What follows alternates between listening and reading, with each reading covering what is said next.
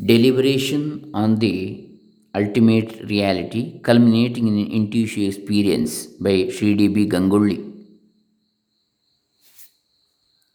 This is the eighth book in English series of Adhyatma Prakasha Karyalaya, Bangalore, Holinarasipura. In that, we have seen two sessions. Today's is the third session. Om Shri Gurubhyo Namaha Harihi Om Shri Ganeshaya Namaha. Doctor Krishnamurthy Shastri Dambe Punacha Bantwal taluk Dakshina Kannada ಜಿಲ್ಲೆ Karnataka India Bharat. So this is the third session, the scriptural method of teaching Atman, the reality. Here, 13th topic, the distinct schools of Advaita Vedanta philosophy. What we have called the methodology of Vedantic deliberation is what the Advaitins or non-dualists delineate as the method of cognitive deliberation. The method which Sri Gaudapada Acharya, Sri Shankaracharya's grand preceptor and his line of disciples have described in their respective works alone is called the methodology of Vedantic deliberation here in this treatise. At the time of Sri Shankaracharya and before his time too, there were non-dualists, but their teachings were quite different.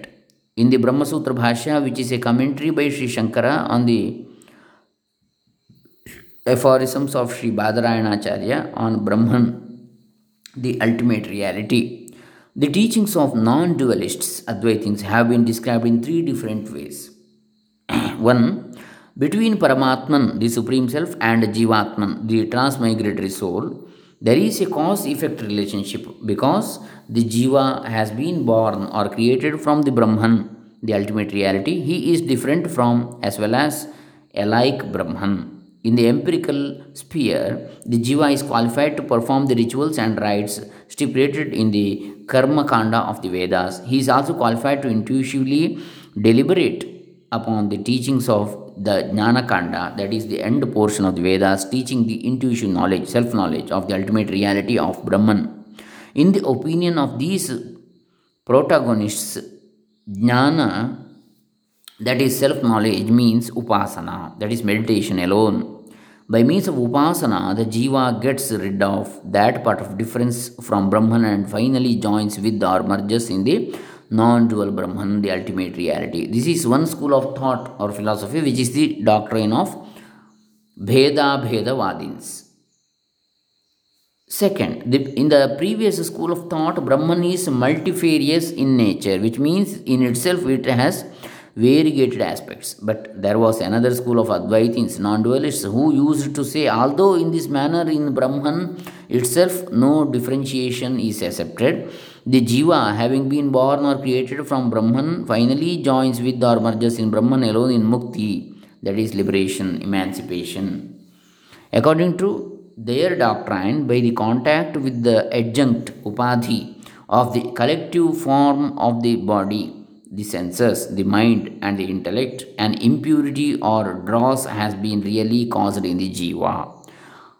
After he, that is the jiva, gets purified by means of spiritual practices or disciplines of the type of knowledge and meditation, etc., and thereafter casts off the conglomeration of the body, the senses, etc., he joins with or merges in Paramatman, that is the Supreme Self or Brahman. In the state of transmigratory life, Jiva is different indeed from Paramatman.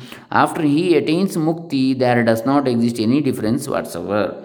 For the adjuncts, which are the cause for the difference, do not exist at all. The fact that this doctrine was accepted by the followers of the Bhagavata school is known from the works like the commentary of Sri Bhaskaracharya. This is the doctrine of Bhedavadins. So, Bheda and Bheda. Third one, in the teachings of the third school of Advaitins, Paramatman, that is Supreme Self, alone exists in the form of the Jiva. The scriptures state that apart from Paramatman, there is no Drashtr, that is a seer. There is no Shrotr, that is hearer, etc. They further state that Paramatman proposed to himself or thought within himself, I will enter into this creation in the form of Jiva, separate names and forms, and has entered into the creation, Srishti. There does not exist any difference whatsoever between Brahman, that is ultimate reality, and the Jiva, that is the transmigratory soul. In the unitary, non dual essential nature of Brahman, that is pure being, consciousness, bliss, through ajnana, avidya, or ignorance, different jivas have been misconceived. That's all. That one who is called the jiva in the state of ignorance, avidya dasha, is himself called Brahman, the Supreme Self, in the essential nature state of intuitive knowledge, vidya swarupa. When observed from the viewpoint of pure absolute intuitive knowledge or consciousness, jiva is ever Brahman alone. Whether he, that is the jiva, knows or intuits this truth, or he is ignorant and misconceives his true nature, that is irrespective of the jiva's intuition of his essential nature as Brahman or not, he is Brahman alone in essence. This school of Advaita, non dualism alone, is the one that is in full agreement with the tradition of Sri Shankaracharya. In this regard, Sri Sureshwaracharya has stated from the viewpoint of the ultimate reality, Paramatma or Paramartha, there is no ajnana, that is ignorance, that is irremovable. So, there is no ajnana or ignorance that is irremovable, which cannot be removed. There is no such thing that cannot be removed. Nor the intuitive knowledge that is unattainable. So there is no intuitive knowledge which is unattainable, that which cannot be attainable. There is no such thing. To cognize this truth alone is the real intuitive knowledge. To realize this truth alone is the real intuitive knowledge. This is the doctrine of Abhedavadins. So Bheda Bheda, Bheda Abheda. Three types of Advaita. Now, this is the 13th point what we have seen. That is the distinct schools of Advaita Vedanta philosophy we have seen. Next, 14th point, how to cognize or intuit the essential nature of our Supreme Self, Paramartha Swarupa. How can we attain the intuitive knowledge of the type I am ever Paramatman, the Supreme Self? In this regard, Sri Shankara in his commentary on the Aitareya Upanishad has mentioned in a small anecdote. When a certain idiot committed a certain mistake, some people remonstrated with him, saying, "You idiot, you are not a human being." In order to determine that he was a human being alone or human being only, he approached a particular person and questioned him in the manner, "Sir, who am I? Tell me, please." The other man who divined understood this person's idiocy and began telling him, "I will make this known to you by stages," and then continued, "You are not a plant, is it not? You are not a tree, is it not? Similarly, you are not a stone, you are not an insentient being, you are not merely the body, nor merely the prana, that is the vital force." And thus negating several adjuncts, upadhis, one by one, finally told him, "You are not a no man," and thereafter became silent. Then the idiot, who was all along nodding his head in agreement, once again asked, "What, sir? You have not told me at all as to who am I?" The question that we too keep on asking to know or cognize our Atman, that is the self of the very essence of pure being, consciousness, bliss, is also of the same nature. This is the significance of that anecdote which Sri Shankara has pointed out there in that context. You are not a no man.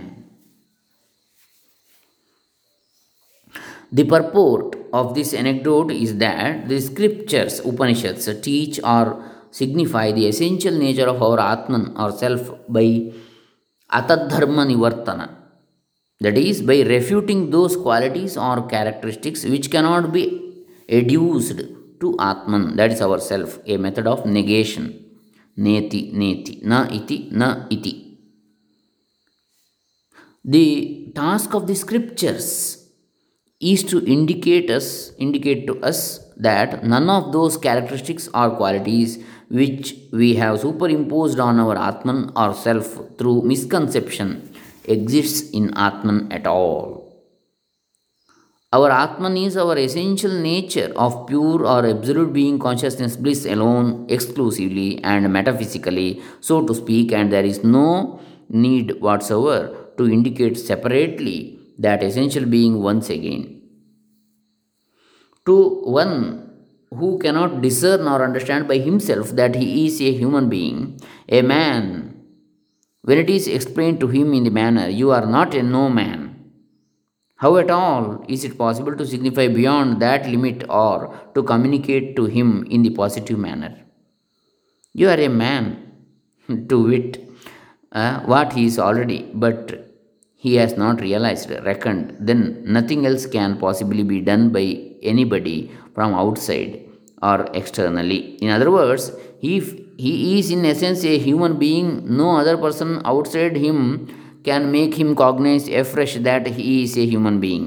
If he cannot help himself here and by himself utilize the faculty of discrimination, reasoning, then no amount of external instruction can deliver the goods, that is, can be of any avail. That's all. In the same manner, when all the adjuncts or characteristics belonging or pertaining to anatman, that is not self, are negated completely, what remains is the absolute essential nature of being, consciousness, bliss of our atman indeed. Therefore, the manner in which it is delineated in the scriptures we must follow step by step, stage by stage, to recede unto ourselves, so to speak, and finally we should carry out that pursuit to its fruition so as to culminate in our intuition of Atman. When it is said one should know just as the scriptures state, it does not mean that we should believe in that manner. On the other hand, it means that we should cognize it by honing, rubbing it against our intuitive experience on that anvil or whetstone of intuition till it becomes our intuitive experience here and now. In fact, this is a long drawn process of inner education and edification which is truly and highly scientific, rational, nay, beyond all physical laws, that is metaphysical.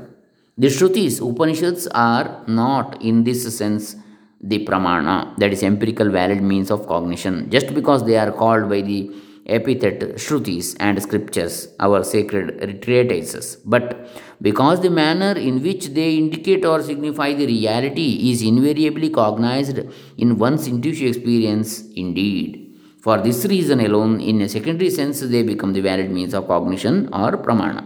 There is no compelling or binding rule of law that a sentence that is mentioned in the Shrutis, Upanishads alone, exclusively is necessary in this context. Neither is there any stipulation that the Sanskrit language alone is needed, but especially because the Shrutis, Upanishads, which belong to the Jnanakanda portion of the Vedas, are devoted to this metaphysical intuition knowledge of the self in a highly esoteric scientific manner. The cognition or intuition of one's own essential nature of Atman should be based on the methodology indicated in the Shrutis, and then one cannot go wrong. The results in stages will occur in the same manner indicated or described in the Upanishadic texts. By discarding or negating all the qualities or characteristics alone of an Atman, that is, not self, which are misconceived in Atman through avidya, one should cognize or intuit that reality as one's own innate nature of self. 15th topic: the hurdles in the path of self knowledge.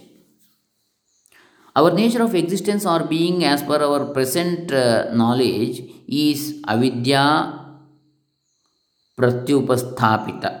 That is, it is of a nature which avidya or ignorance has projected in our essential nature of pure being consciousness bliss, which the scriptures, Upanishads, signify no distinct characteristics exist at all. Atman, the self, is of the innate nature of being eternally pure, conscious, and free. He is the witnessing principle of everything, Sarva Sakshi. Thus, it is mentioned in the scriptures, but because of avidya, we have known or conceived our essential nature of pure being, consciousness, bliss itself quite differently indeed. Avidya, ajnana, mityabhimana, misconception are all synonymous Sanskrit terms. The mutual misconception between Atman, self, and Anatman, not self, alone, is called avidya. The mutual misconception between Atman and Anatman, self and not self. We are misinterpreting these two.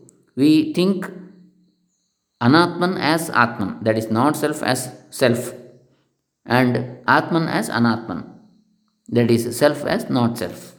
That is, we think we are body, mind, senses, etc. But we don't think we are Atma.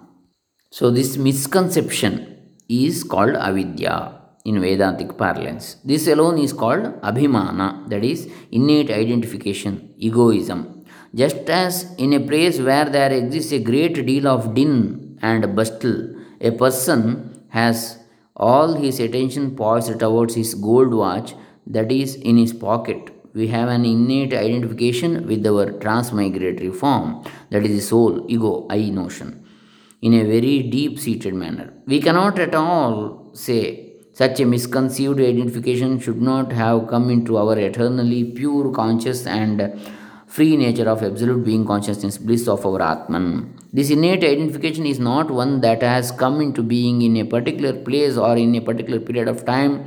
Quite naturally, it has existed from time immemorial. We have not been able to know as to when and where this has occurred to us. Instead of saying we have grabbed this innate identification, it is more befitting and factual if you say that identification itself has caught hold of us. Thinking that why should we get ourselves called ignorant people by others around us? We may externally profess to say that I am not the body, not the senses, etc., out of a sense of sufferance. But while expressing in that manner itself, this innate identification has already caught us in its grip, so to speak, and continues to prompt all our empirical or mundane actions or dealings. While one is in a state of ignorance, it is never cognized by that particular person that this is ignorance. If it is cognized in the manner as an object, then that cannot possibly be ignorance, avidya, at all. To wit, the act of objectification desiderates and implies a subjective aspect in us, which can never be objectified as it is opposed in its essence to what is objectified. If this is intuited, then this I notion or egoism of Advaita Vedanta is a natural but innate ignorance which is adventitious, not at all related to our essential nature of pure being, consciousness, bliss of Atman, the self. In other words, Atman is self evident, self eliminating, or self effulgent, absolutely non dual and free entirely, free entity without a second to it. Since this innate misconception of the form of I notion or egoism called adhyasa in Advaita Vedanta is itself born out quite naturally of avidya, nescience. Sri Shankara has stated, Pandita avidyeti manyante, meaning the scholars call this avidya. For the great self realized sages, it is avidya, but for us lay common people, it is not avidya but a natural phenomenon. So, these two topics we have covered today. One is the types in the Advaita schools, and second one, how to, that's the hurdles in the path of self knowledge. 14th and 15th topic we have covered. In the next class, we shall go further in Sri D.B.GangoLLi's work, Deliberation on the Ultimate Reality, culminating in intuitive experience. So, this is the third session. Hare Rama, Loka Samastas Sukhino Bhavantu, Sarve Janas Sukhino Bhavantu, Sri Shankaracharya Arpitamastu, Sri Sachidananda Arpitamastu, Om Tat Sat.